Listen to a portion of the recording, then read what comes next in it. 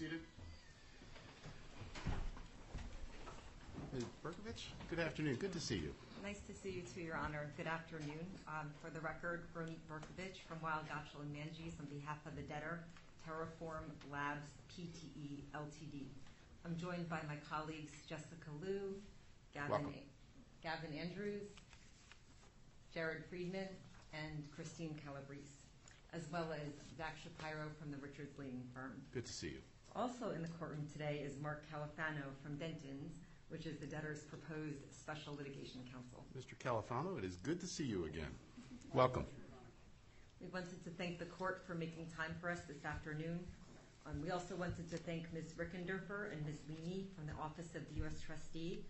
We've worked with the Office of the U.S. Trustee in respect to questions and comments that they've had about the debtor's business and the first day motions, and I'm pleased to report that we believe we've resolved all of these U.S. Trustees' concerns raised for purposes of today's hearing.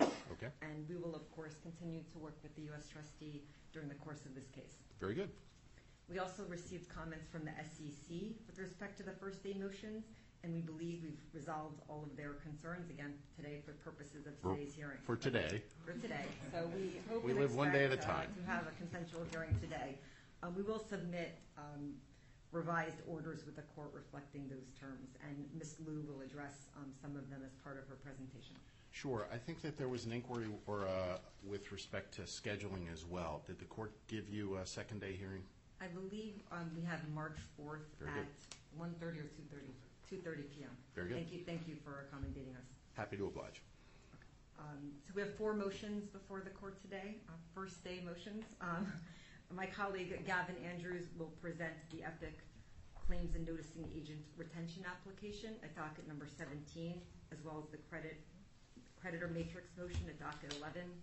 And Ms. Liu will present the wages motion from docket 20 and the treasury management motion at docket 21.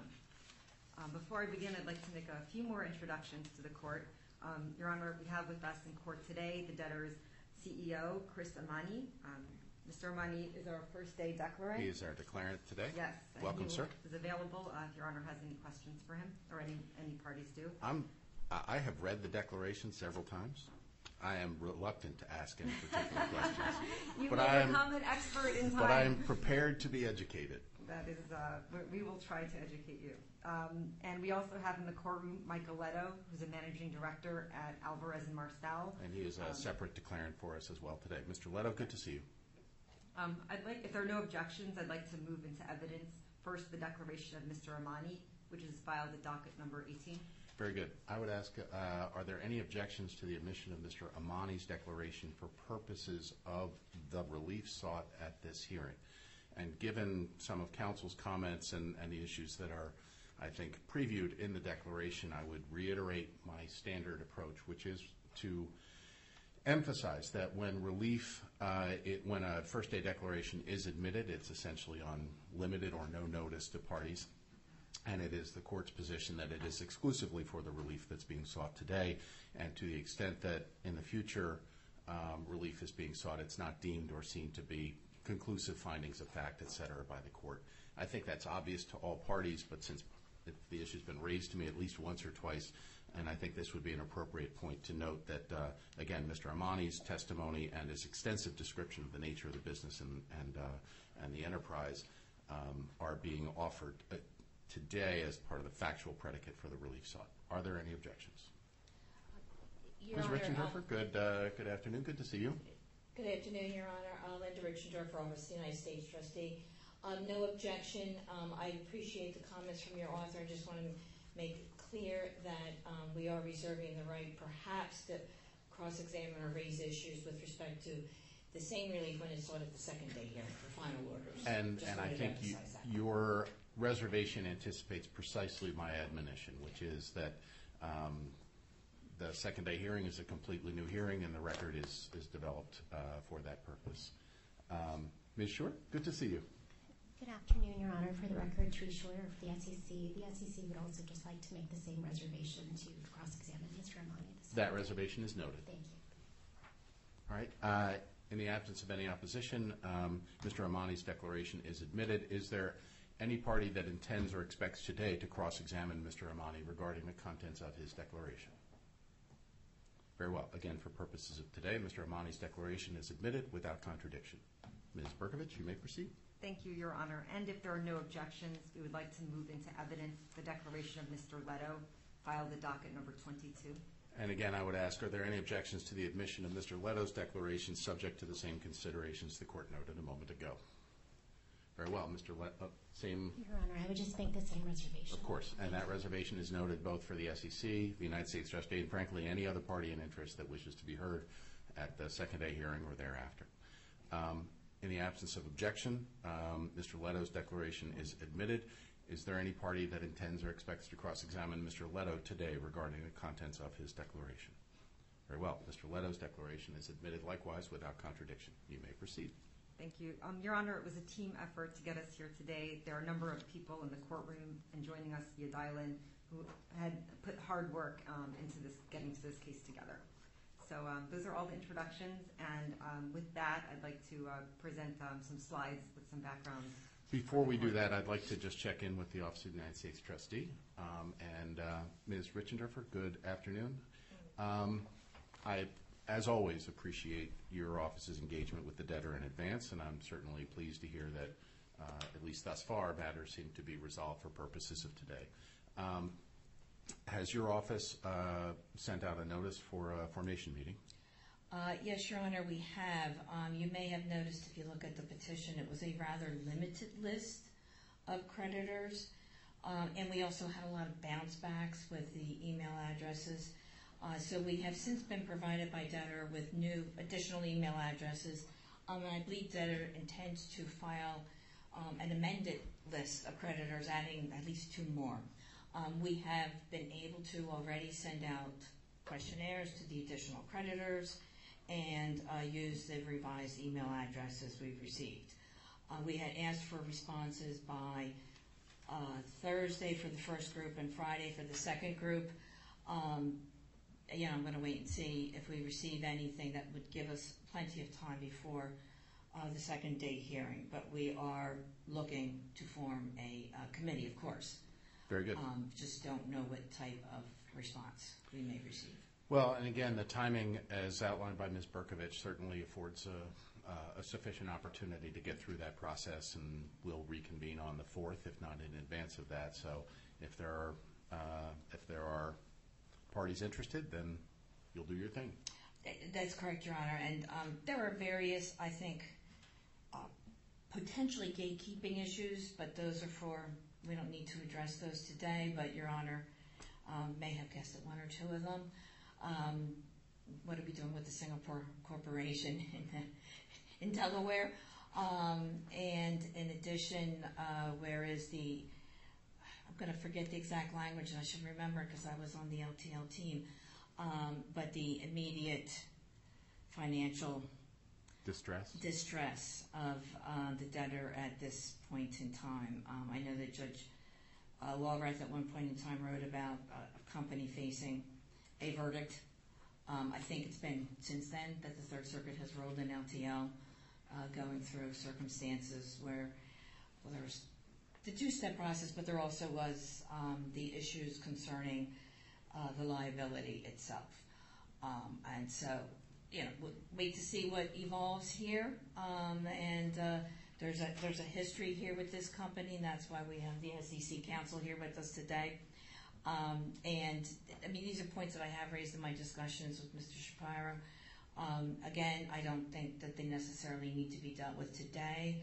I only raised them because, and I forgot to check the name of the case. Your Honor, I had a case before Your Honor where we had an issue about corporate authority to file the bankruptcy case in the first instance. Yeah. Where Your Honor eventually ruled they did not have authority, so the court didn't have jurisdiction over the case. That was the Physic IQ case, and I specifically found that I had jurisdiction.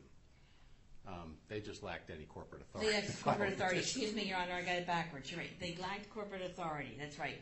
And I guess I just took it a step further that because they didn't have corporate authority, we were out of the court.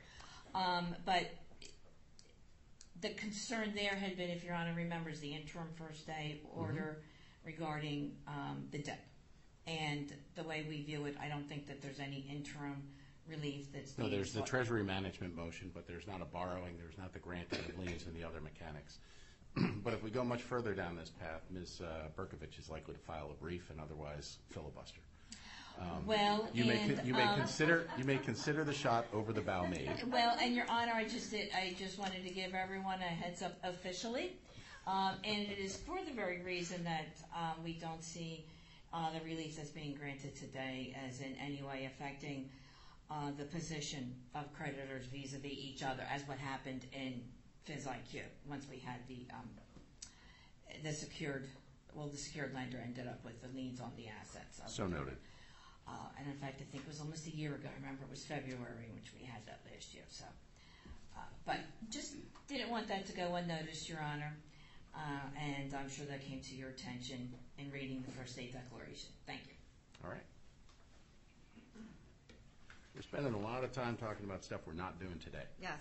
I thank Ms. Richenderfer for raising those issues, and I actually think during the course of my presentation, I'll have some answers, and it'll be pretty clear why we're here and why we should be here. So we have a presentation. We did email it to Chambers. Jesse Kitnick has it on his computer and could put it up on the screen, and they also have a hard copy. I'll take a hard copy if you've got it. Sure. Thanks. And can we give Mr. Kitnick privileges, and we can move forward? I have observed before that the practice has evolved to the point where bankruptcy lawyers can't order appetizers without a PowerPoint. Yes. We were holdouts for a while, but I think people now expect the I blame presentation. Kirkland. So give the people what they want, right? So that's what we're here for. I think I'm the people and nobody asked. Okay, well, noted. Hopefully you'll find this illuminating. Fewer words than the 40-point declaration for sure. We'll start with the roadmap overview. We like to tell the court who we are, why we're here, and where we're going. So starting, who is TFL? Terraform Labs, or TFL, is a company specializing in the development of open source software and blockchain technology. Is it?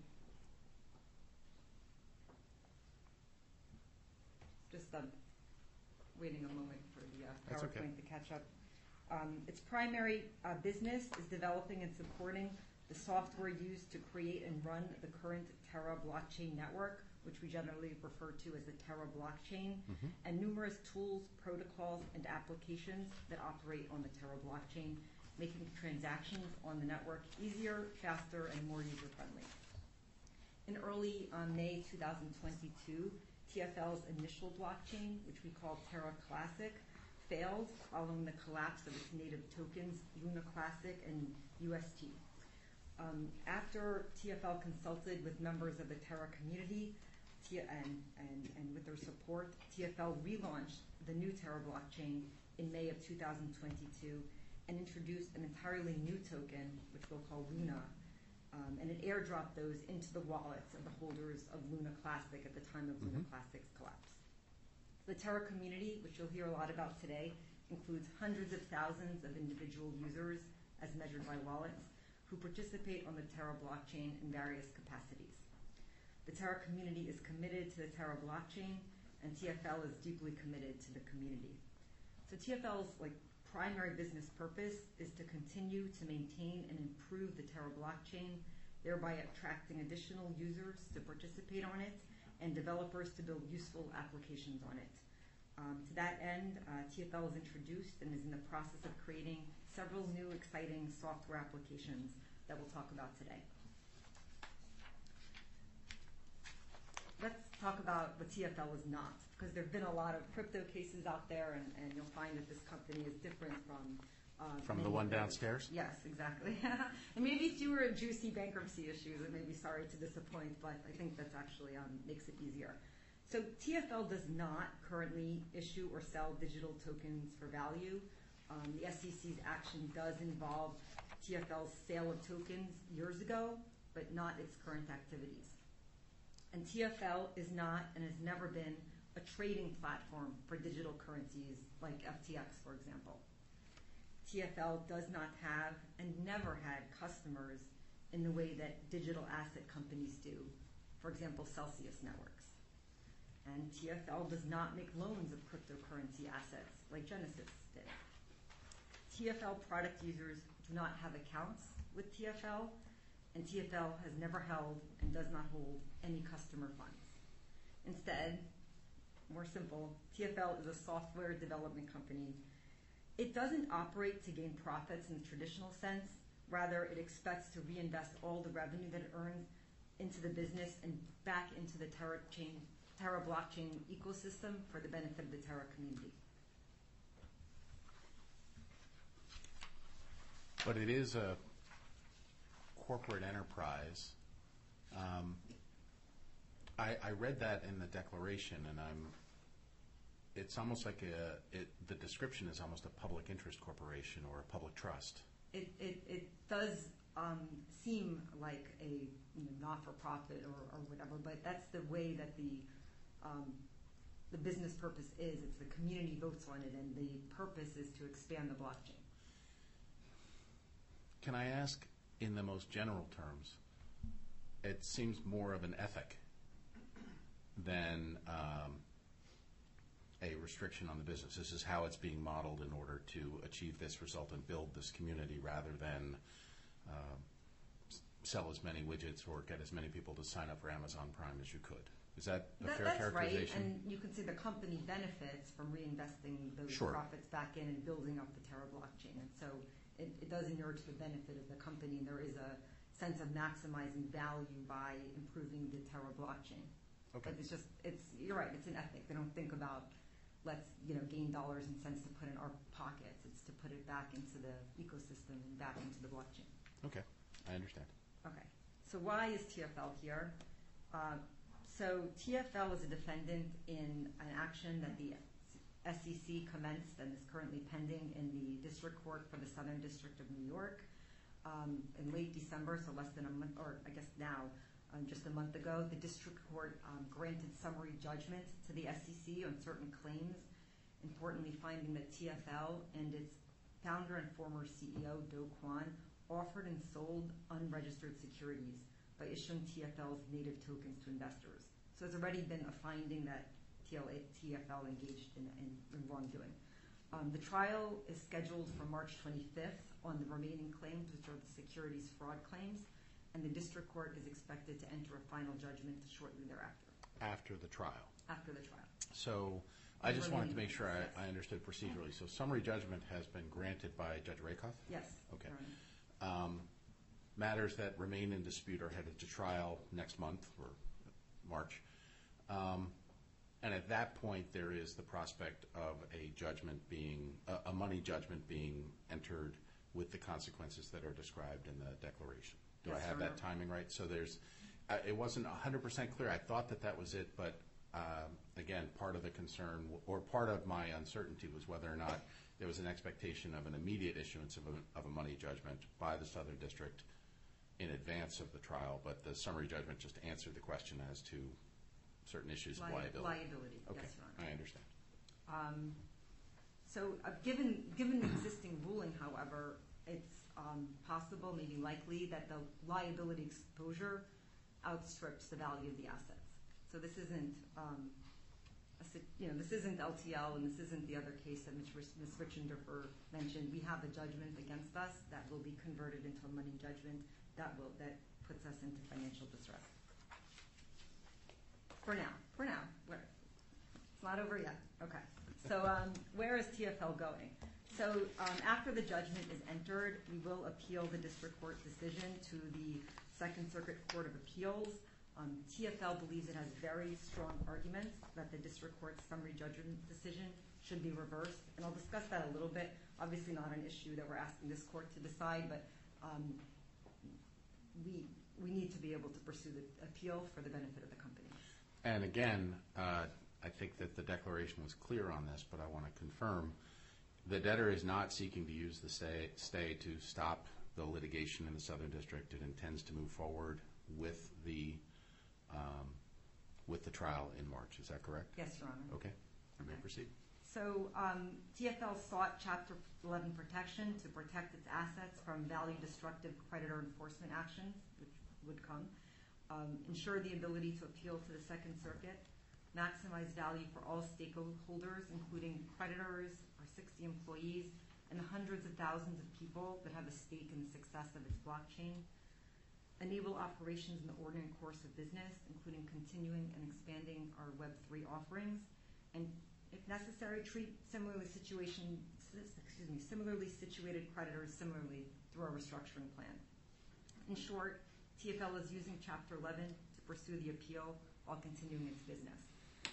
Absent the protections of Chapter 11, the SEC could eventually enforce its money judgment before resolution of the appeal, which would be value destructive to all stakeholders, including, in our view, the very same token holders that the SEC is purporting to protect in its action. We believe our path is more value maximizing and protective of them. So today, TFL is focused on the future of the business and the Terra community, including developing and releasing exciting cutting-edge technology and applications to maximize the value of the blockchain. Okay. The key players here on the management team, I'll go a little bit out of order, but Chris Amani, Your Honor, met. We have Caden Bernstein, who's the Vice President of People, and Peter Shea, who's the General Counsel. Those three members of senior management are based in the United States. And then we have Mike Brown, the Chief Technology Officer, Mark Chan, the Head of Ecosystem, Edward Lim, and Javier Su. The Board of Directors consists of Mr. Amani. We have Mr. Mathiel again. For a Singapore company, you need to have a resident director in Singapore. And I understand. He is part of he's an employee, but also a director. And the third director is also a U.S. person, John Dubell, and we put some about his background into the deck. We did form a special committee pre-petition, and we'll talk about the investigation, but Mr. Dubell was on the special committee. And you see here the advisors that TFL assembled to get it through its process and to make sure that there are the appropriate controls and adherence to the law and bankruptcy law during the course of this Chapter 11 case. With that, I will go to the company background. At this point, people have different levels of understanding about cryptocurrency and blockchains. I'm happy to go through the 101, or we can skip over it if you Why got don't we it. skip over it for purposes of today? Okay.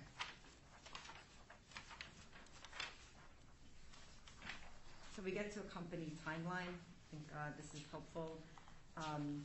So Terraform was formed in 2018.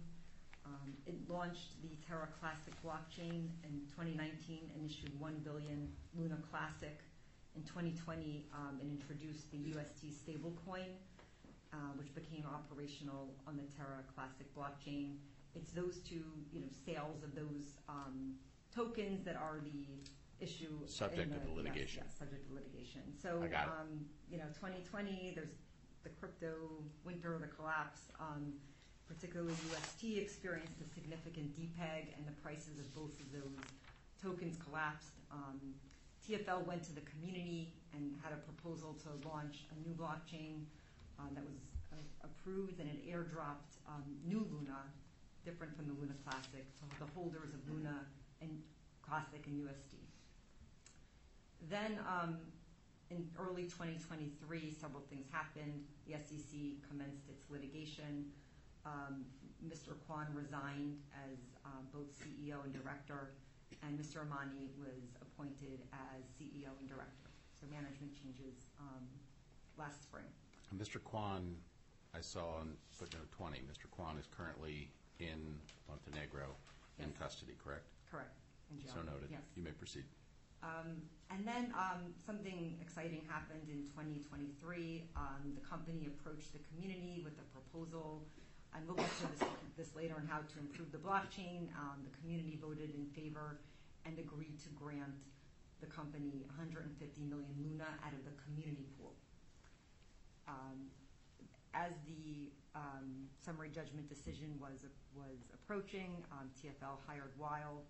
At the end of December, we got the summary judgment decision, and then January, TFL hired Alvarez and Marcel as financial advisor. Wong Partners is assisting the company with Singapore governance advice.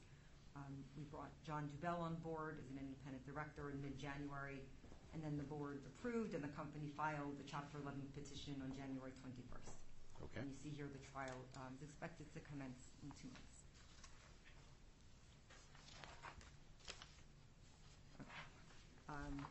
Again, TFL's goal is to foster a self-sustaining digital network with a vibrant and flourishing community of users. TFL does this through developing tools and applications on the blockchain that drive economic activity to it.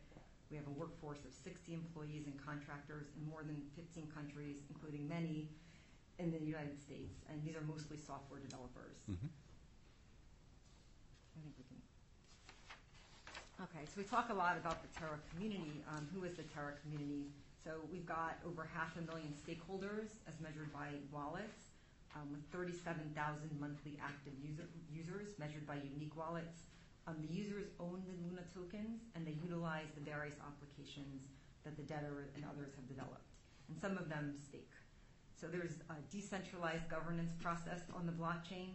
Community members can submit proposals, democratically vote on proposals, and implement various proposals if approved by the requisite vote. So again, for example, as I mentioned, in October of last year, TFL proposed and the community approved a proposal to provide TFL with 150 million Luna tokens from the community pool to support a project that TFL outlined and we put in the declaration to grow the blockchain and fund other developers that contribute to its operation. So out of those 150, there's 100 million that went to TFL's treasury, and 25 million were earmarked for strategic partnerships and community project initiatives. Those 125 vest over 5 years, and then there's 25 million non-vesting. They're immediately for liquidity funds to be matched with TFL's treasury and deployed opportunistically. So anyone actually can create new applications and protocols for the Terra blockchain, not just TFL, and all that makes it more useful, and this funding will help others come to the blockchain.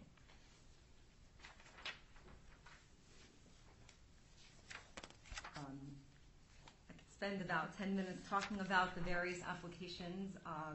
Happy to get into it. It's in detail in the declaration. Yeah, I think the declaration covers a lot of it, and I don't think I'm going to get any smarter this afternoon. Let's talk about the organizational structure, Sure. Unless we need to cover some of the software. Again, it's helpful to me to walk through this. This is not a typical brick and mortar Yes. kind of company. So I think I'd like to understand the organizational structure, and then we can talk about where we go from here. Sure. Assets and liabilities. So we've got the organizational structure. We have just one debtor here. Singapore entity. Yes, it's a Singapore entity, but its management is in the U.S. Its primary creditor is in the U.S. Its advisors are in the U.S. And I think that's enough said. I think it's clear why we're here. There are 4 subsidiaries. 2 are dissolved. 1 is in the process of being dissolved. The main operating subsidiary is Proximity Panorama. This is an entity that the company acquired in November or December of last year that has exciting software and IP that works really well with the company's application. So there's already been a lot of synergies there, and the company thinks that it'll bring value. So that's the corporate structure. And is the Korea entity, Terraform Labs Korea, that's an operating entity, is that correct? Or is No, that that's dissolved? in the process of being dissolved. It just hasn't been formally, it's like stuck in the court or something. Okay. It's not an entity that the company uses. So the company's assets are the various digital assets held in treasury. These are through the wallets that TFL controls. After the SEC commenced its litigation, all of the company's banks froze the bank accounts, and some of the exchanges froze the digital asset accounts. So those are locked. The company, it's a very unusual company, has no cash. You don't see a cash management motion. You see a treasury management motion. I read the treasury management motion a couple times. One thing we're hoping is that through the Chapter 11 case, and we'll be able to go to banks and convince them that we are a company that they should be banking with us, or we should be banking with them. there's larger law firm retainers than normal, partly because of our cash situation. It helps fund professional fees. There's $57 million in fiat currency. Fiat is what people refer to like U.S. dollars. Dollars. Yeah, exactly. Not crypto. Is that functionally a prejudgment attachment or something in the Singapore court? Your Honor, If you can come on up to the podium. that amount was deposited in the court's registry as part of its request to lift a Moreva injunction that had been filed ex parte. Okay. And it is under the jurisdiction of that court pending further proceedings there. That's correct. Very good. All right. Good to see you again, sir. Sure. And the company is considering what to do with respect to that action in terms of getting recognition in Singapore, or seeking to stay or move forward, or seeking to have some of that money released because the company believes that the amount in custody exceeds the exposure for reasons that we put in the declaration. One question I did have, is there any companion proceeding or insolvency proceeding initiated in Singapore by the debtor, or is that intended or expected, or where does that stand? The company is considering whether it needs, Okay. and we don't know yet. Okay. There's none existing at the moment. Very good. The company has invested over the years over $50 million in 12 limited partnerships in LLC, effectively venture investments on various technology fields. More than half of those are Delaware limited partnerships or Delaware LLCs. And the company has some IP. A lot of its IP is open source, but it does have valuable IP through the proximity acquisition. Those are the assets. The liabilities, we don't have funded debt. So Yes. on the LLCs and the LPs, so those are simply investments that the Investments, company yes. has made in unrelated corporations, right? Unrelated corporations. That yes. are doing their thing, and to the extent that there's value to their investment, then the debtor benefits from that, and to the extent there's not, so be it. But these are effectively just investments. Correct. Okay, Correct. I understand. On the liability side, no funded debt. We have contingent litigation liability in the SEC enforcement action. That's our biggest potential debt, potential liability in the Singapore action. Under the venture investments, there are additional capital contributions that the company is obligated to make. Obviously, the company will decide whether it makes sense to do so in their business judgment and come before the court before paying any amount. And then there's intercompany claims, which the company is in the process of reconciling. Okay. Okay, so again, I'll be brief here because we covered it in the beginning, but we are here because of the SEC filing. The key issue is whether these tokens are securities. If they're not securities, then the SEC doesn't have jurisdiction over them. Again, it's an interesting issue, Your Honor. No one is asking this court to decide that. It's, the company's view is that these are not securities. These securities laws were adopted in the 1930s before computers were even invented, and that the SEC therefore doesn't have jurisdiction over cryptocurrencies or any other type of currency. Congress has actually considered recently proposals to regulate cryptocurrencies either by the SEC or by the CFTC, but Congress has not enacted those bills. And until recently, the SEC did not assert jurisdiction over cryptocurrencies, and also refused industry requests to issue regulations clarifying the scope of its authority. But recently, the SEC has brought a series of enforcement actions against different companies, including TFL and others. And frankly, federal courts have disagreed about the scope of the SEC's authority over crypto tokens. We cite here our Ripple Labs opinion. So what happens when there's disagreement over matters of great concern is the company is going to appeal the judgment. I guess we have the SEC's position here. They do believe that these are securities under the Howey case we learned about in law school. I haven't thought about it since then, but it's interesting. It involves orange groves, but not cryptocurrency. we do not believe that the offer and sale of tokens constitute an investment contract as required by Howard.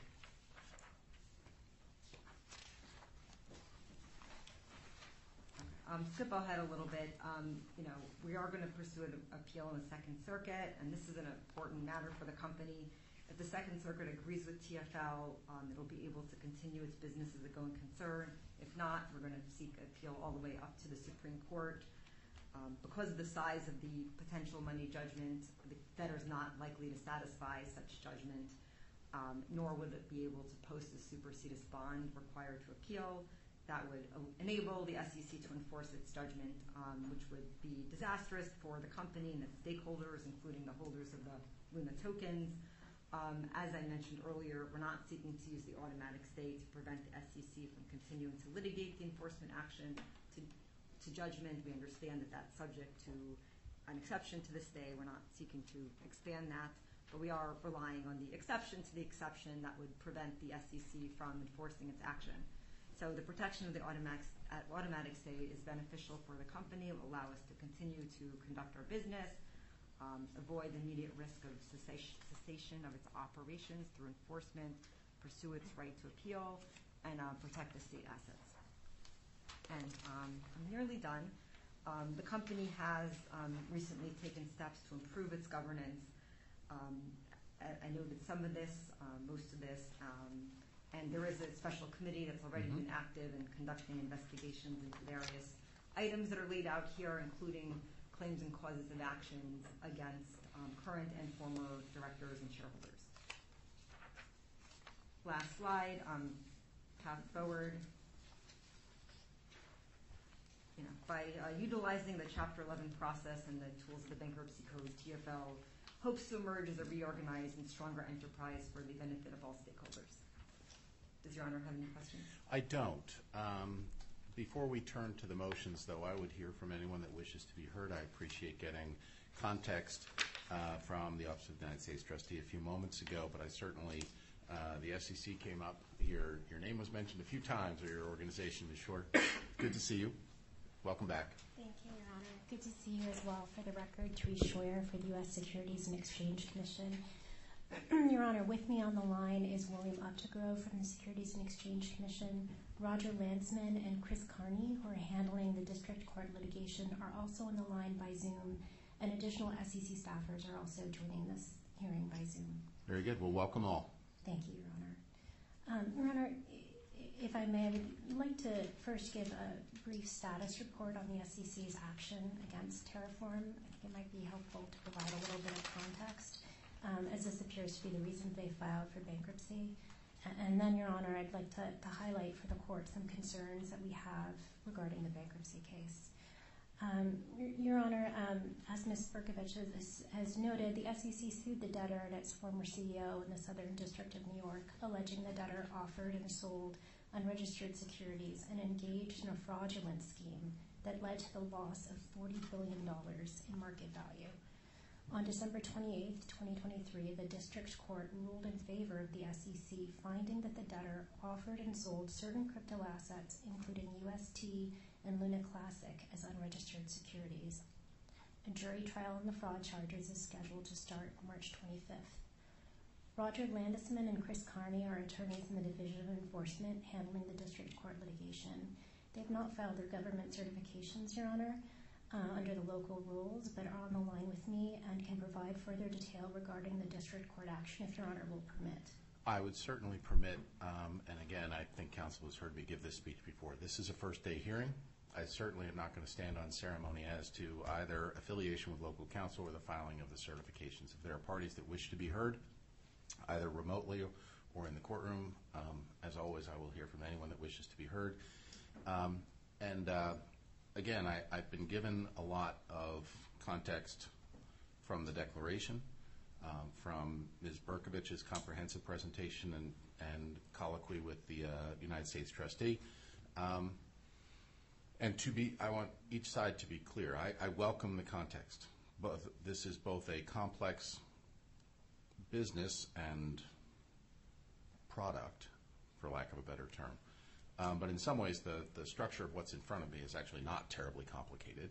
And I would welcome any party that wishes to address the court, but understand, and I think everyone does, that I am focused exclusively today on the relief that's being sought, so parties' rights are fully reserved.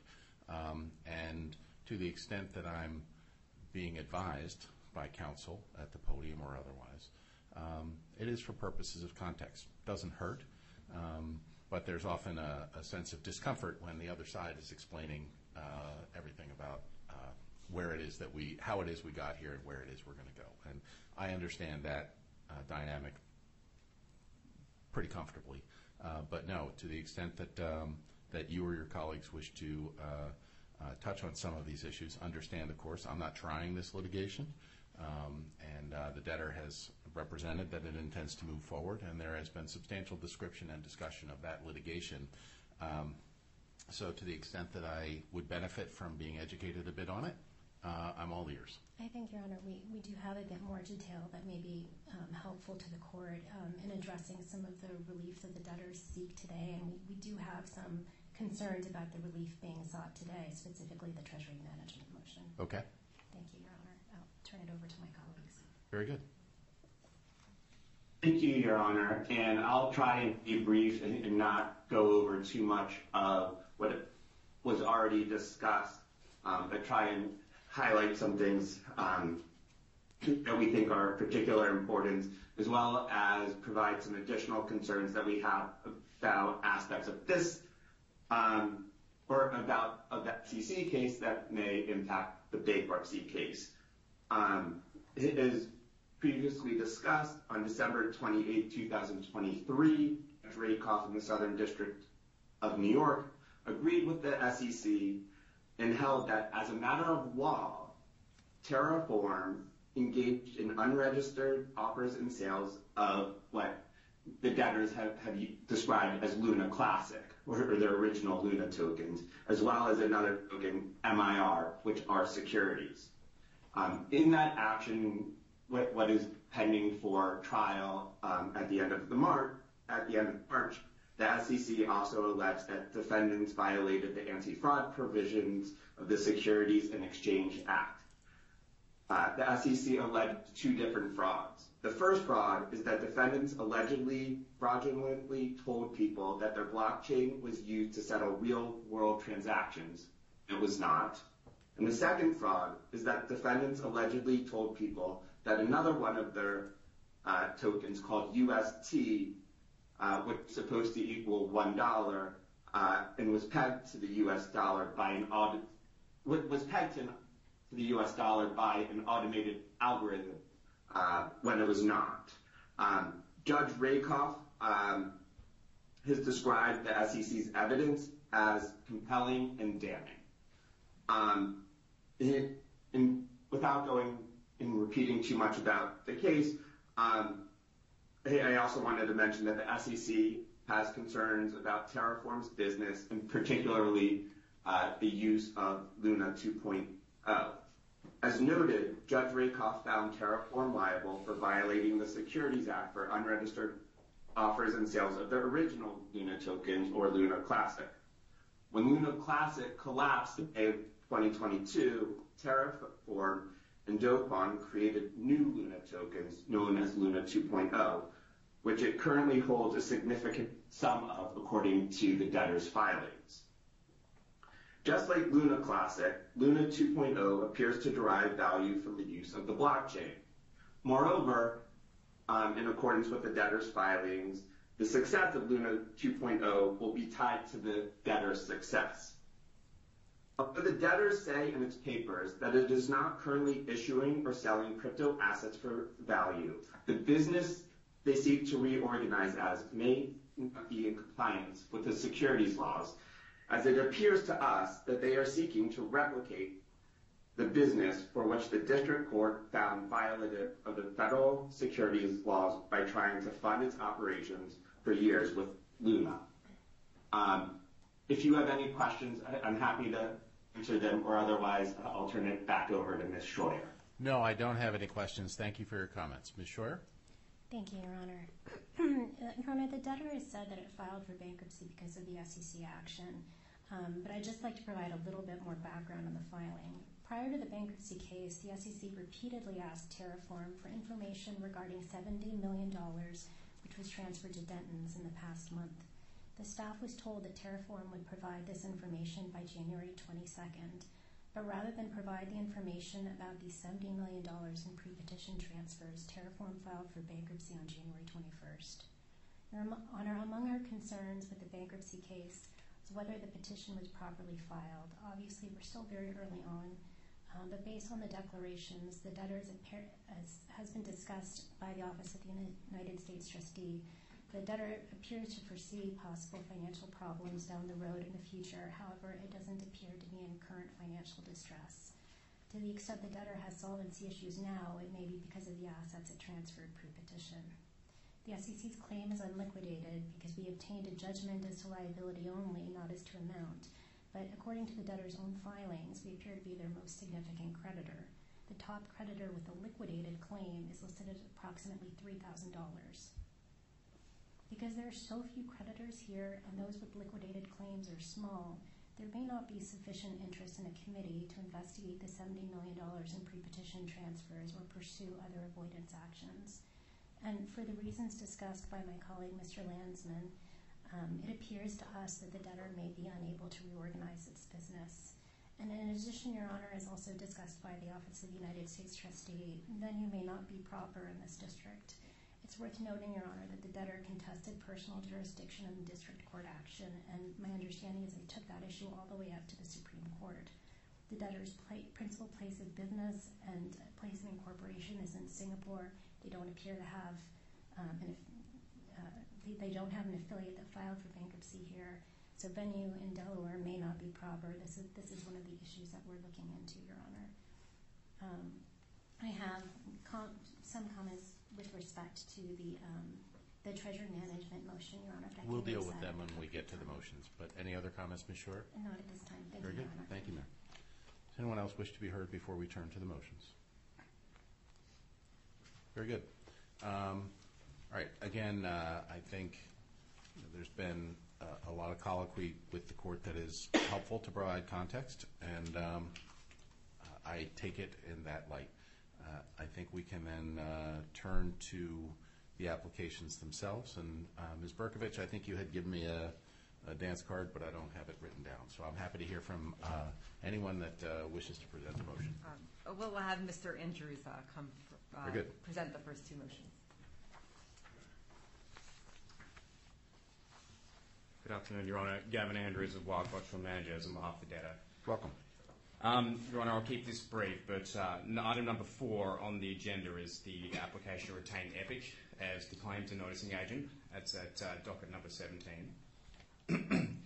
Your Honour, we did receive some minor administrative comments from the UST, which I believe that order has been uploaded prior to the hearing. I did receive a revised form of order, and I did not have issues with that order. Thank you, Your Honour. Well, barring any other questions, would like that to be ordered. Very good. Thank Very you, good. Your Honour. I would ask if anyone wishes to be heard with respect to the application to retain EPIC as claims and noticing agent. Very well. I'm going to grant the motion. As Mr. Andrews noted, this application was filed for purposes of having EPIC provide the back office claims and noticing services for the debtor. The court is certainly familiar with EPIC, and I'm satisfied that they possess the requisite resources and experience to perform the services that are necessary and required here. In addition, I believe that this case also implicates our local rules, which require, in large cases, that a debtor move promptly to engage the services of a claims and noticing agent. That has occurred here. I've had an opportunity to review the application as well as the accompanying documents. I'm satisfied it's compliant with our local rules and consistent with relief that I have granted in prior cases. The motion is granted. The order will issue. Thank you, Your Honour. Moving to item number 5, that's the debtor's motion requesting authorisation to file portions of the creditor matrix and future filings with personal information under seal. That's at docket number 11, Your Honour. The personal information is home addresses of the employees. We believe disclosure could pose those individuals risk, potentially due to threats of violence some of the debtors' personnel have received in the past, and also in relation to perpetrating identity theft. Again, the United States trustee had some minor comments to that motion, to the order rather, and I believe that has been uploaded to your chambers. And again, if there are no other questions, Your Honour, we would ask that that order is entered. Very good. I would ask if anyone wishes to be heard with respect to the debtor's motion relating to its creditor matrix. Okay, I have no issue with this motion. Mr. Andrews, I have a question, and if you need to confer with your client or colleagues, you're welcome to do so. The motion as currently posited is relief that's standard in this jurisdiction, and I think in many, and it goes to the issues that you just raised, primarily about concerns about identity theft and personal information being loaded. Historically, this wasn't a big concern because they were giant stacks of paper and nobody would bother to go to the clerk's office and dig that stuff out. Right now, given the availability of this electronically and even the services, frankly, provided by the claims and noticing agent, it becomes exceedingly easy to do that. I and my colleagues have, I think, consistently approved this relief. I've had a couple different crypto cases, and it may be that this company is simply different, but in prior cases, there's been significant attention paid to customers, but I don't think you have customers. So, again, the last case that I had, which was actually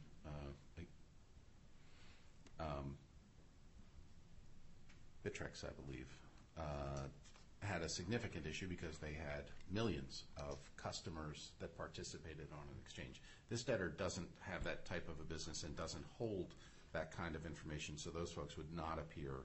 We wouldn't have a community like that on your creditor matrix. Do I have that right? I believe that's correct, Your Honour, yes. Very good. Okay. Well, then the motion is certainly narrow in scope, and I would ask if anyone wishes to be heard. Hearing no response, I'm going to grant the motion for the reasons that I stated a moment ago in my colloquy with Mr. Andrews. I find that the relief requested is appropriate and warranted and consistent with that which I and my colleagues have granted on many prior occasions. The motion is granted and the order will issue. Thank you very much, Your Honour. I'll turn you over to my colleague, Ms. Escalante. Very good.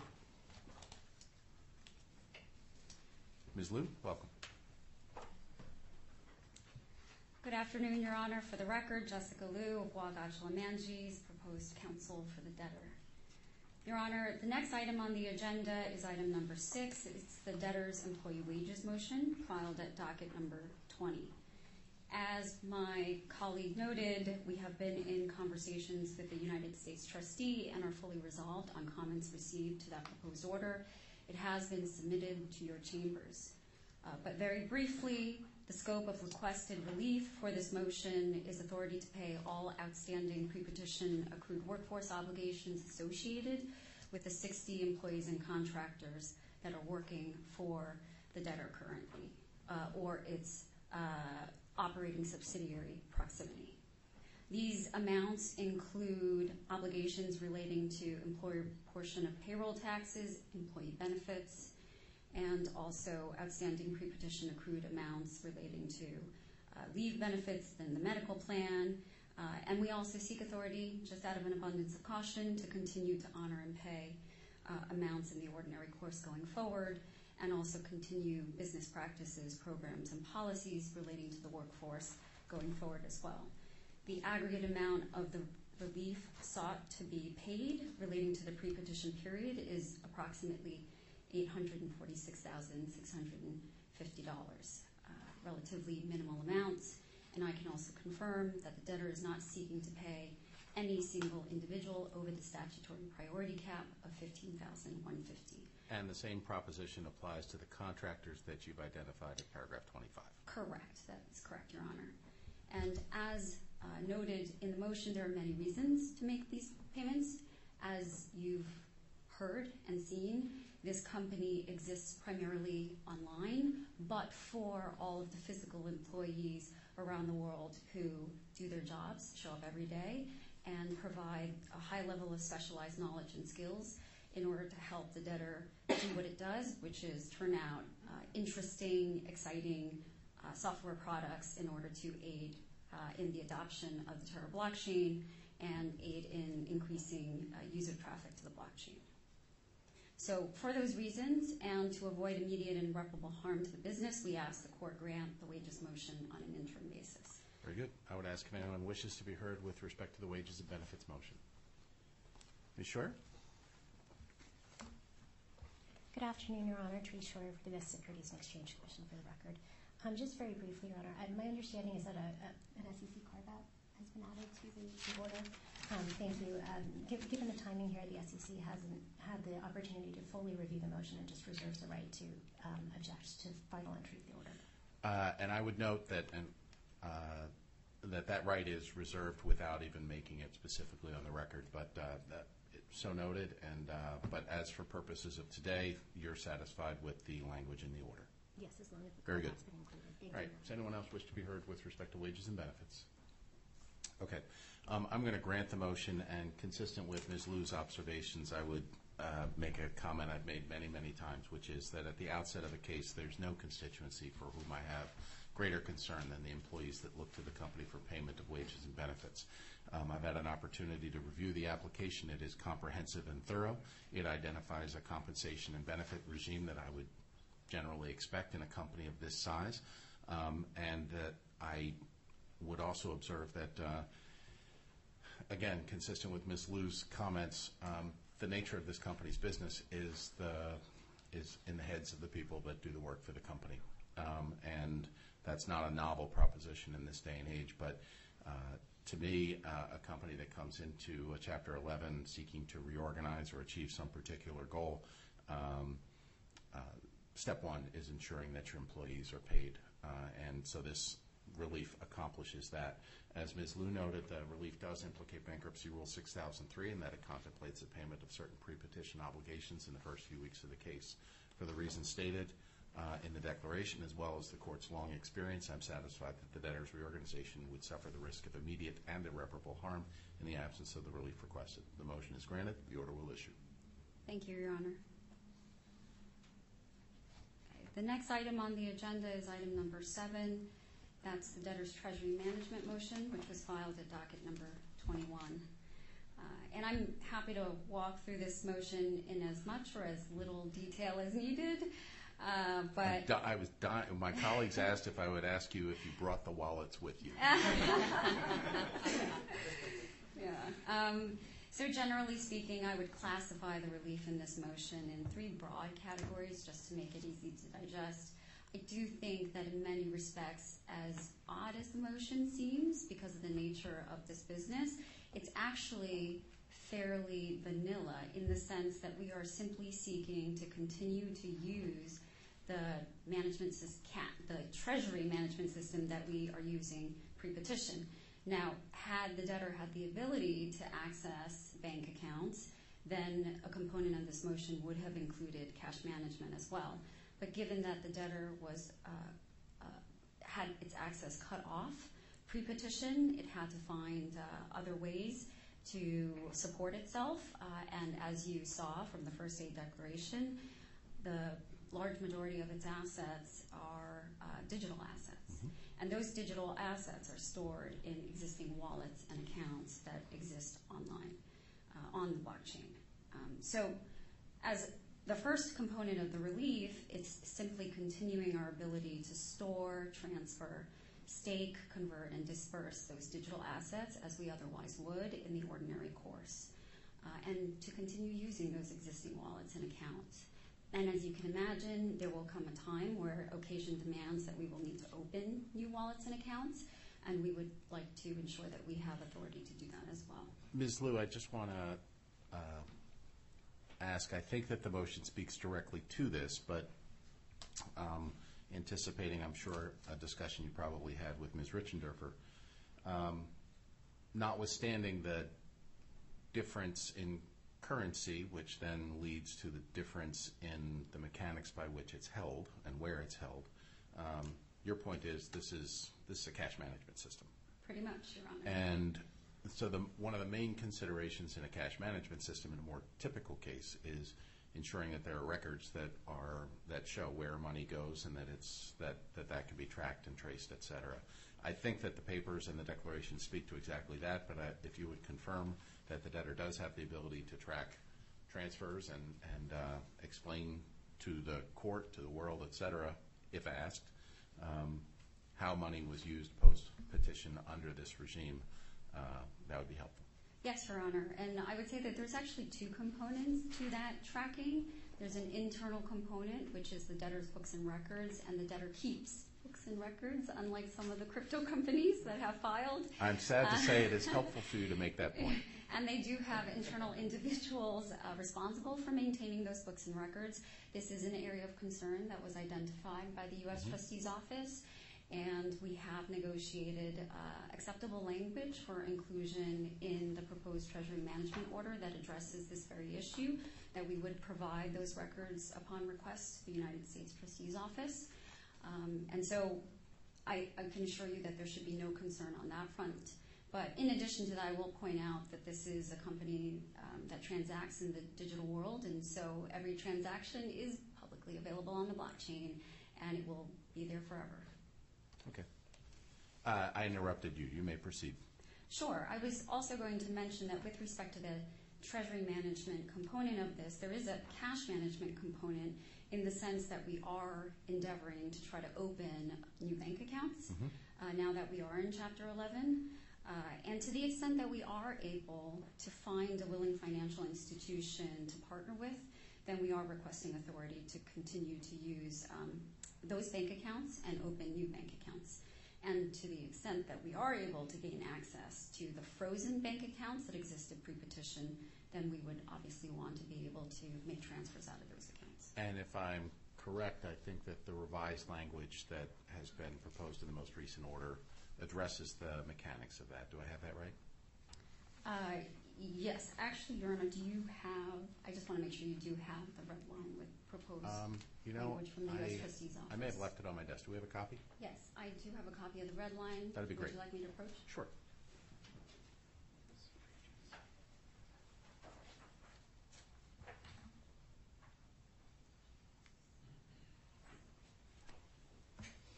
Thanks. So this is what was received by Chambers, I think, a couple hours before the hearing. I think I left my copy on my desk. So I will note a couple of things. That red line is a little incomplete. That is the red line that the United States Trustee's Office provided to us maybe less than an hour before the hearing. And so luckily we were able to consensually resolve language, and there are going to be some edits to that language, which we will submit in a revised order to the court through certification of counsel. But that's all fine, and again, I appreciate the engagement between you folks and the United States Trustee on this. I think the point that I was raising was language that's been added to paragraph 4 that I had seen that talked about providing the U.S. Trustee with notice if you're able to get accounts or open accounts, and that's what I would typically expect. I just wanted to make sure that it was in there. Yes, there will be no changes to that language. Okay. The second component of the relief sought in the Treasury Management motion is the ability to continue processing intercompany transactions. This is primarily relating to supporting the operating expenses of proximity. The wages motion covered the supporting of the employee obligations arising from proximity, but there will be additional operating expenses, fairly de minimis expenses, about $20,000 to $30,000 a month, and so we are seeking authority to continue to support that integral part of the debtor's business. Okay. In addition, I will say that there are some other components of relief that are intended to facilitate the debtor's continued access to funds or access to additional funds. And these components include the ability to continue to use Moonrabbit as effectively a digital asset converter so that we can convert digital assets to fiat currency as necessary. Exactly. There's also the additional component of the language we built in addressing the dentant's fee advance. And to the extent that the debtors and dentants are able to facilitate the transfer of excess funds from the fee advance back to the debtor, then the debtor would like the authority to be able to make those transfers and utilize those funds going forward for operating expenses. Lastly, I would say that there is language that also addresses the deposit placed with the Singapore High Court and preserving our ability to, of course, file an application before the Singapore High Court to seek release of all or a portion of the funds as may be necessary, so that we can bring that asset back into the estate as well. Okay. Okay, and I would say that there's some additional relief relating to paying any obligations that arise in connection with all of the things that I laid out to Your Honor, and then also seeking an extension of time to comply with Section 345B for obvious reasons here. Okay. If Your Honor has no questions, I think at this time we would say for the reasons set forth in the motion and based upon the evidence provided in the Leto Declaration, we would request entry of the Treasury Management Order on an interim basis. I will note, because I forgot the first time with the wages motion, that we did agree to consensual language with the SEC as well for this order, which we have included in the proposed order that we will submit to Your Honor. Is that language in the draft that I have, or is that still in flux? It should be in the draft that you have, Your Honor, but I think one of the paragraphs is in there, maybe not the other. So we just have to make sure we have both paragraphs negotiated with the SEC in the order for you. Okay. I have no questions at this time. I'd like to hear first from the United States trustee, and then I'll hear from Ms. Schroeder. Ms. Richenderfer? Good afternoon again, Your Honor. I have to say this is the first time, and in my discussions with Debtors Counsel, they admitted that they were not aware of any other cases where all of the accounts were cryptocurrency accounts. I mean, in FTX, there's a wide mixture of accounts. And unfortunately, because Ms. Sarkeesian decided to retire, I'm in FTX, so I know about that by now. That is not my problem written all over it. Yes. Yeah, unfortunately. I don't disagree. I think, though, as I read the context provided by the declaration and Ms. Liu's presentation, in the absence of the difficulties with the traditional banking entities, this company would have arrived presumably with all of these various wallets, but also with bank accounts and checking, et cetera, that it would have used to facilitate some of its operations. So it's more a function of circumstance than design necessarily that we're looking at this kind of unusual situation that I likewise have not seen. Again, in the other crypto case that I had at the first day, I was asked to approve a dip facility in Bitcoin. And apparently it was an unremarkable thing. So I understand, I guess, I mentioned at the outset I read this motion a couple of times to understand precisely what was going on. But again, I think it was helpful to break it down into the handful of categories that Ms. Liu provided. Yes, Your Honor, and we had an extremely helpful call this morning, and I know that most of the participants here from the debtors, representing the debtors, were unfortunately in the train station getting ready, and Ms. Leamy was in her car. I decided to go into work late, but we had a call around 8 o'clock that really helped walk us through this. Because one of our primary concerns, Your Honor, is transparency. With the bank accounts, we get the bank statements, we understand them, we know them.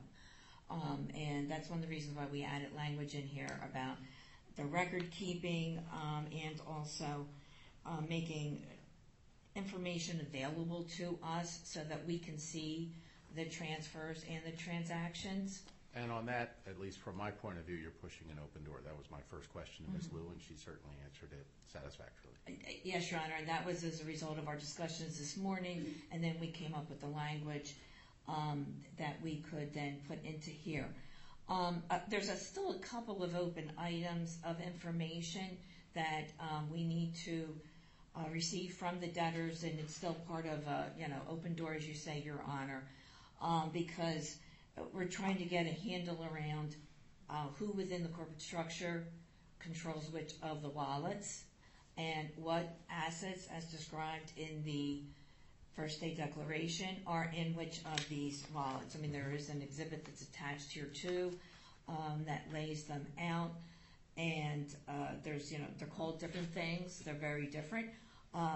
There's also the legacy wallets, which I learned this morning can never be closed because they exist forever. Don't know what's in those wallets though, and if they're not using them, then they should be, we respectfully suggest, should be transferred out, much like we would ask for a no longer used bank account to be closed out. My guess is that that's a discussion you should continue to have because Yes. I think your and my intuition is going to suggest to the debtor that they should proceed with something that's probably an impossibility. But I think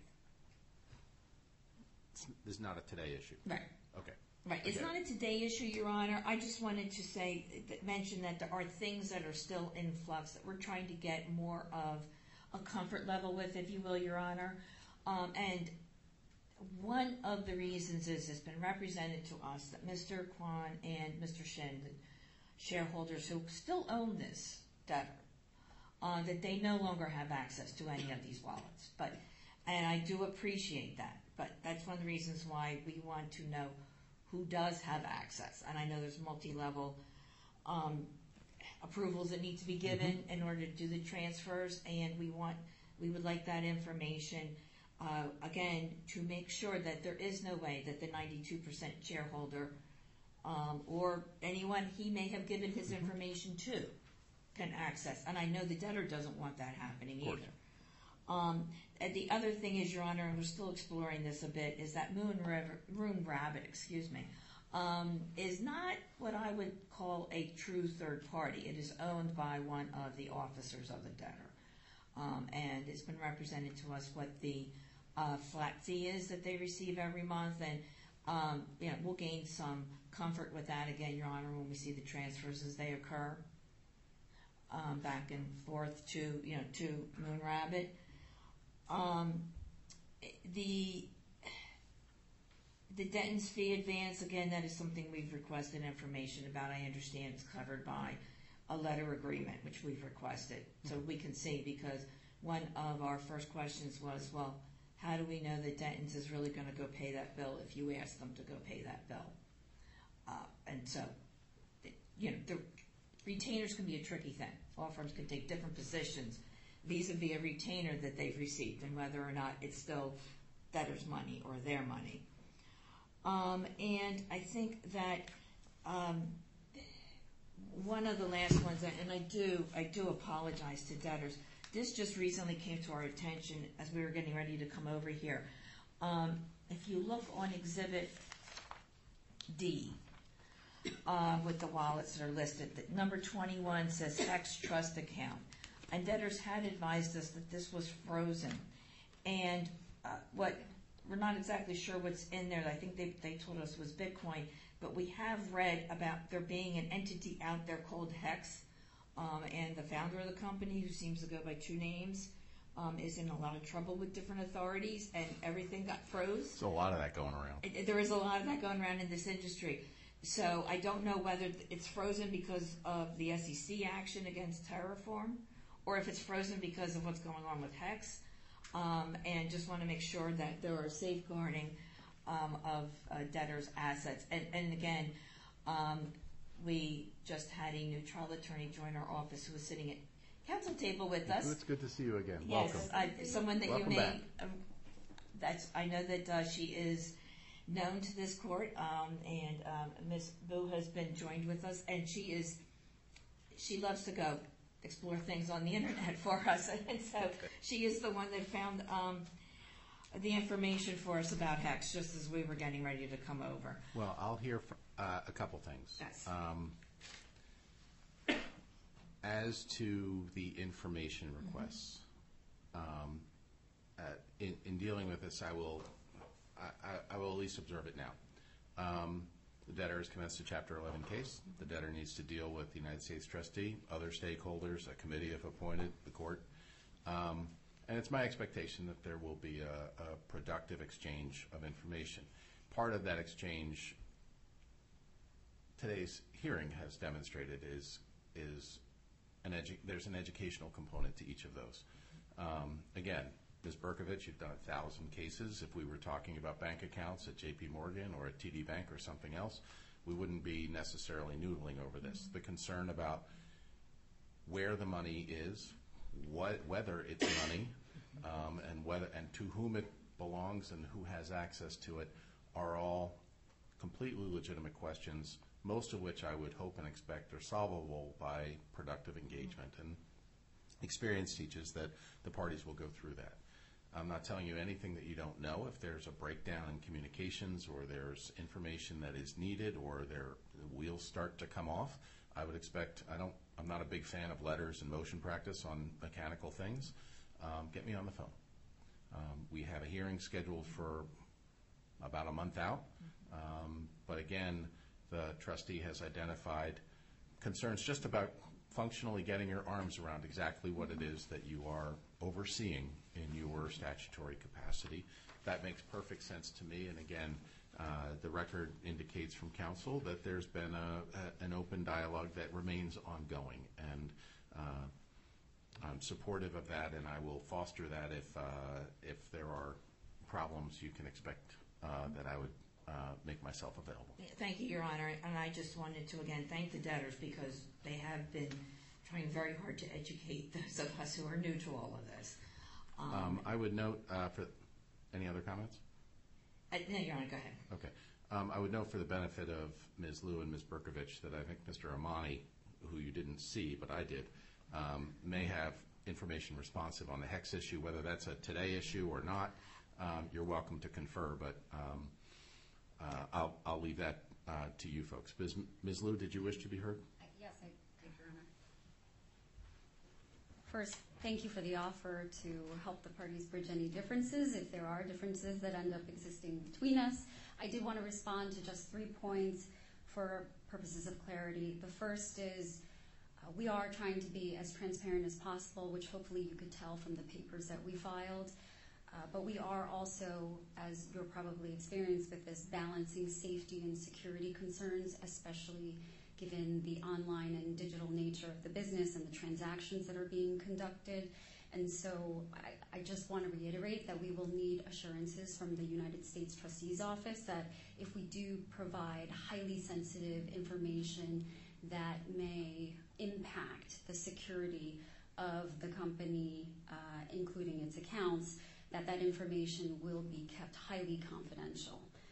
The second point that I wanted to make is that with respect to the Denton's fee advance, I didn't want there to be any ambiguity. The scope of the relief requested in the Treasury Management motion was that excess funds would be returned to the debtor so that the debtor can pay its expenses. So I just want to be very clear about that. Not that there was an expectation that Denton's would be paying operating expense bills directly. The third point I wanted to just raise is that with respect to the HEX trust account, currently I believe I am getting a note on this, so I will pause.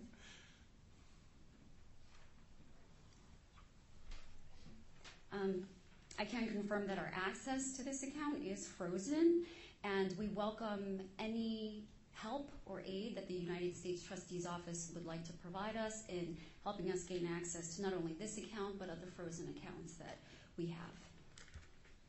Okay. Ms. Schroyer?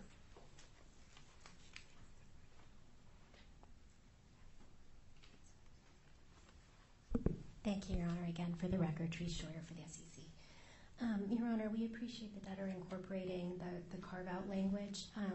Given the timing here, I did alert debtors' counsel that we would likely have some additional comments. And for the reasons discussed by Mr. Landesman, Your Honor, it appears that some of the relief set forth in the Treasury Management motion may not be in compliance with the securities laws. I think, the SEC requests that any relief provided to the debtor on an interim basis be as limited as possible. Specifically, we'd ask that the court not authorize any transactions involving Luna 2.0. I think I'd like to know if the debtor is intent. Let's do this. Actually, I think we should take a 5-minute break. Couple things. The parties have engaged productively, the SEC and the United States Trustee, on this motion. There is language here. I've had an opportunity to review it. I have no issues with it. But again, this is a first-day hearing, and if the SEC or the government has additional comments or observations, it would be better to have that discussion without me in the middle of it. So I would be happy to give you a few moments to have that discussion. A couple other things that, again, I think should be apparent but bear repeating. The sensitivity concerns Ms. Liu just touched on about the nature of the debtor's business and the, frankly, highly confidential and sensitive information that may be relevant to the responses from for information from the United States trustee. To me, that seems apparent. But this is not unplowed ground. The United States trustee commonly gets sensitive information, and part of the reason that I suggested if there are issues with respect to the exchange of information that the dialogue starts to falter, I don't want letters from the parties. I want you to get me on the phone. And to be honest, if circumstances warrant a chambers conference, that some of these discussions are not on the record, may be appropriate because there are consequences. The United States trustee is trying to do a job, but in many ways the job and the framework of that job doesn't necessarily fit neatly with the nature of this company that's in front of me. Again, this is not the only case of this nature that's before the courts or even in my court. So I hear you on the issues, and the court will be sensitive to those issues and will balance those considerations. I'm likewise aware that the SEC appears today as, again, as Ms. Scheuer noted from her point of view, or her view is that they're the largest contingent creditor in the case. I get it, but that also, a fundamental nature of a Chapter 11 case is often that stakeholder is a stakeholder and a creditor, but is also a litigation adversary in pending litigation. So those are considerations I'm aware of. I make no comment on how the discussion plays out from here, just to observe that if it does start to go off the rails, I would expect to hear from the parties on these issues. Parties want information. The debtor is obliged to provide certain information, but the debtor is entitled to ensure that its interests and those of other stakeholders are not harmed by the exchange of that information. And one of the luxuries I have in this job is able and experienced professionals that have done this particular dance before, and I would expect counsel to be able to handle most of that. And again, I'll be available to assist that process if it starts to go sideways. Why don't we take 5 minutes? You can have your discussion about any open issues on the form of order, and then we can reconvene. Stand in recess.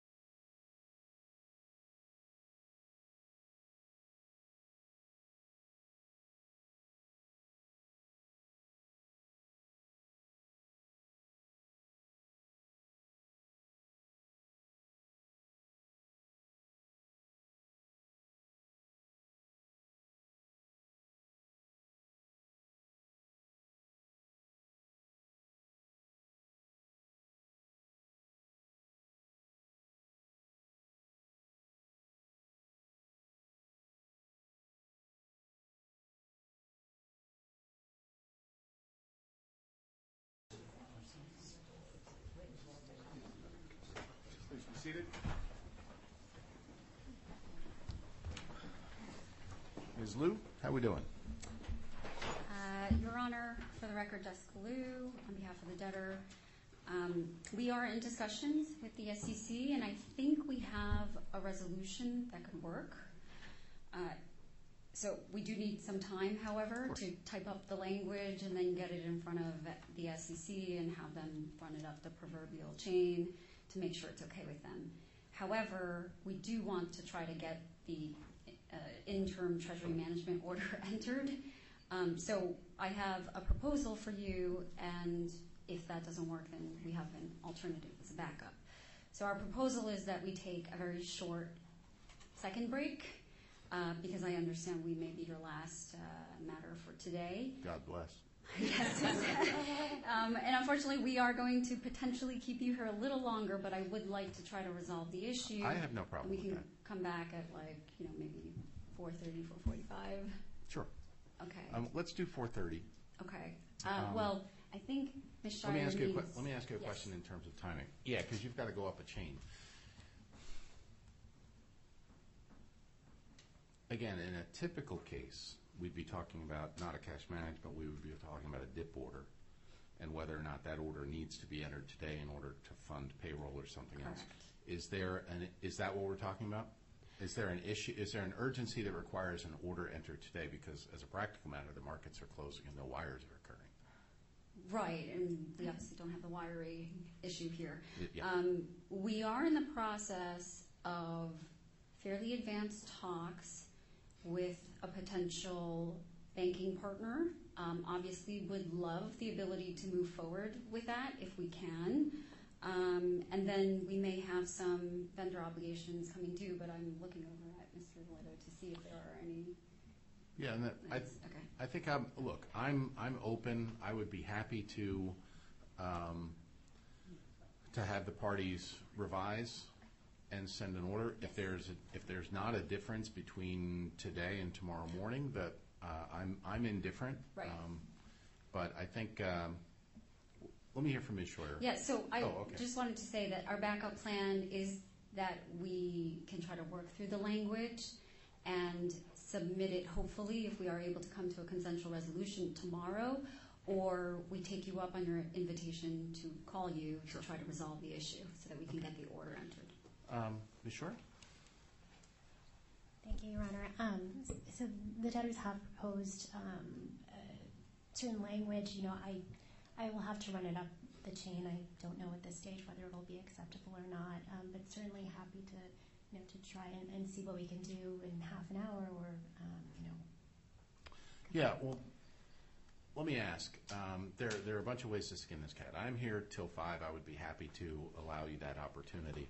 I guess the one question I'm asking in terms of process is the basic question: is there an urgency to having an order with my signature on it this evening?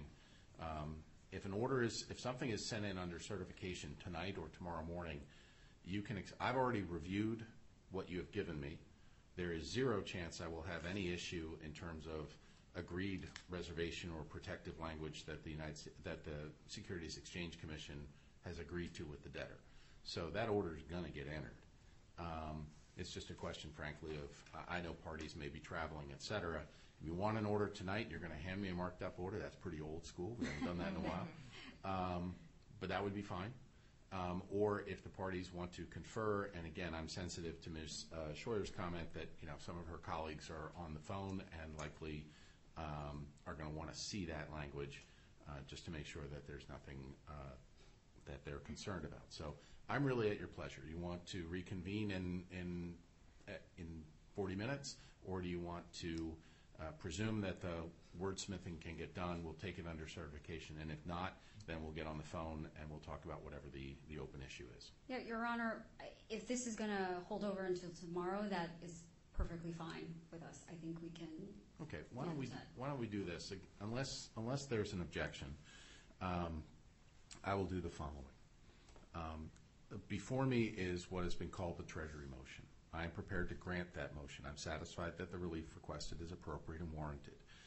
As Ms. Liu noted, it did fall into 5 buckets, and that structure was actually helpful for me to understand. And from the colloquy with Ms. Richendorfer, it's clear that we're kind of looking at this at the same way, which is a cash management motion and a bank account motion, which is typically not controversial. We don't have a bank account here, although I think you're telling me you're hoping you do, and that may be part of the language that the parties are going to noodle through, but sort of a three-body problem. You've got too many moving parts. The relief requested is certainly appropriate. The debtor needs to be able to operate and to fund whatever operations it does, and the mechanics of that process are laid out in the motion and are appropriate. To the extent that there are issues, they relate primarily to requests for disclosure and education from the part of the United States trustee, and then from the SEC, I imagine most of it is just essentially a reservation to ensure that their rights aren't prejudiced by entry of an order in this proceeding that might have an impact that's not necessarily intended or expected or acceptable to the SEC. That's a drafting exercise. But the motion itself is granted, subject to the parties finalizing the language. And as I said, if I understand the scope of the dialogue that you're having, the chances that I would stand in the way of that or have issues with revisions that you are currently noodling through are about zero. If there is, and again, I appreciate the urgency of this. So again, if there is a problem that is insuperable, then get me on the phone, and we'll be able to noodle through. Because again, we are talking about an interim order that is appropriate and necessary, but needs to have sufficient safeguards in it to reflect the interim nature of it and the rights of the parties that are affected. Yes, we appreciate that, Your Honor. I do want to clarify for the record, again, that I think the SEC's concerns run a little broader than just a reservation of rights, this new concern that was raised at this hearing. So we are trying to resolve it, but it deals primarily with respect to the use of the Luna 2 digital asset. So I think we can, again, I think we'll hopefully get there, but I didn't want you to think that it was akin to wordsmithing the original reservation of rights that they proposed. Well, no, and I appreciate your clarification. It was actually, that was kind of my reaction when Ms. Scheuer identified the concern. It seemed to me that should be a discussion that the parties should have offline and not necessarily in front of me. And I'm happy to allow that discussion to continue. But it would seem to me that resources are best served by, rather than having you do it in the hall, unless you want to, I would look for that under certification or, if need be, to deal with the parties if there's an issue. But in terms of the record, for purposes of today, the motion is well-founded and would be granted subject to preparation of a satisfactory form of order, all rights being reserved until that order is either agreed to or ruled upon by the court after a hearing. Okay? Thank you very much, Your Honor. That's wonderful. Very good. Ms. Liu? So that covers us for the Treasury motion. Ms. Berkovich, do we have anything else this afternoon? Nothing else. Thank you, you and the court, for your time this afternoon. All right. With that, we will stand in recess. I'll look for the certification. I think the other orders may have already been entered. If not, that'll happen this afternoon. I appreciate everyone's time and the education, and I will look forward to seeing you in just a few weeks' time. With that, we stand in recess. Thank you, Counsel. Thank you.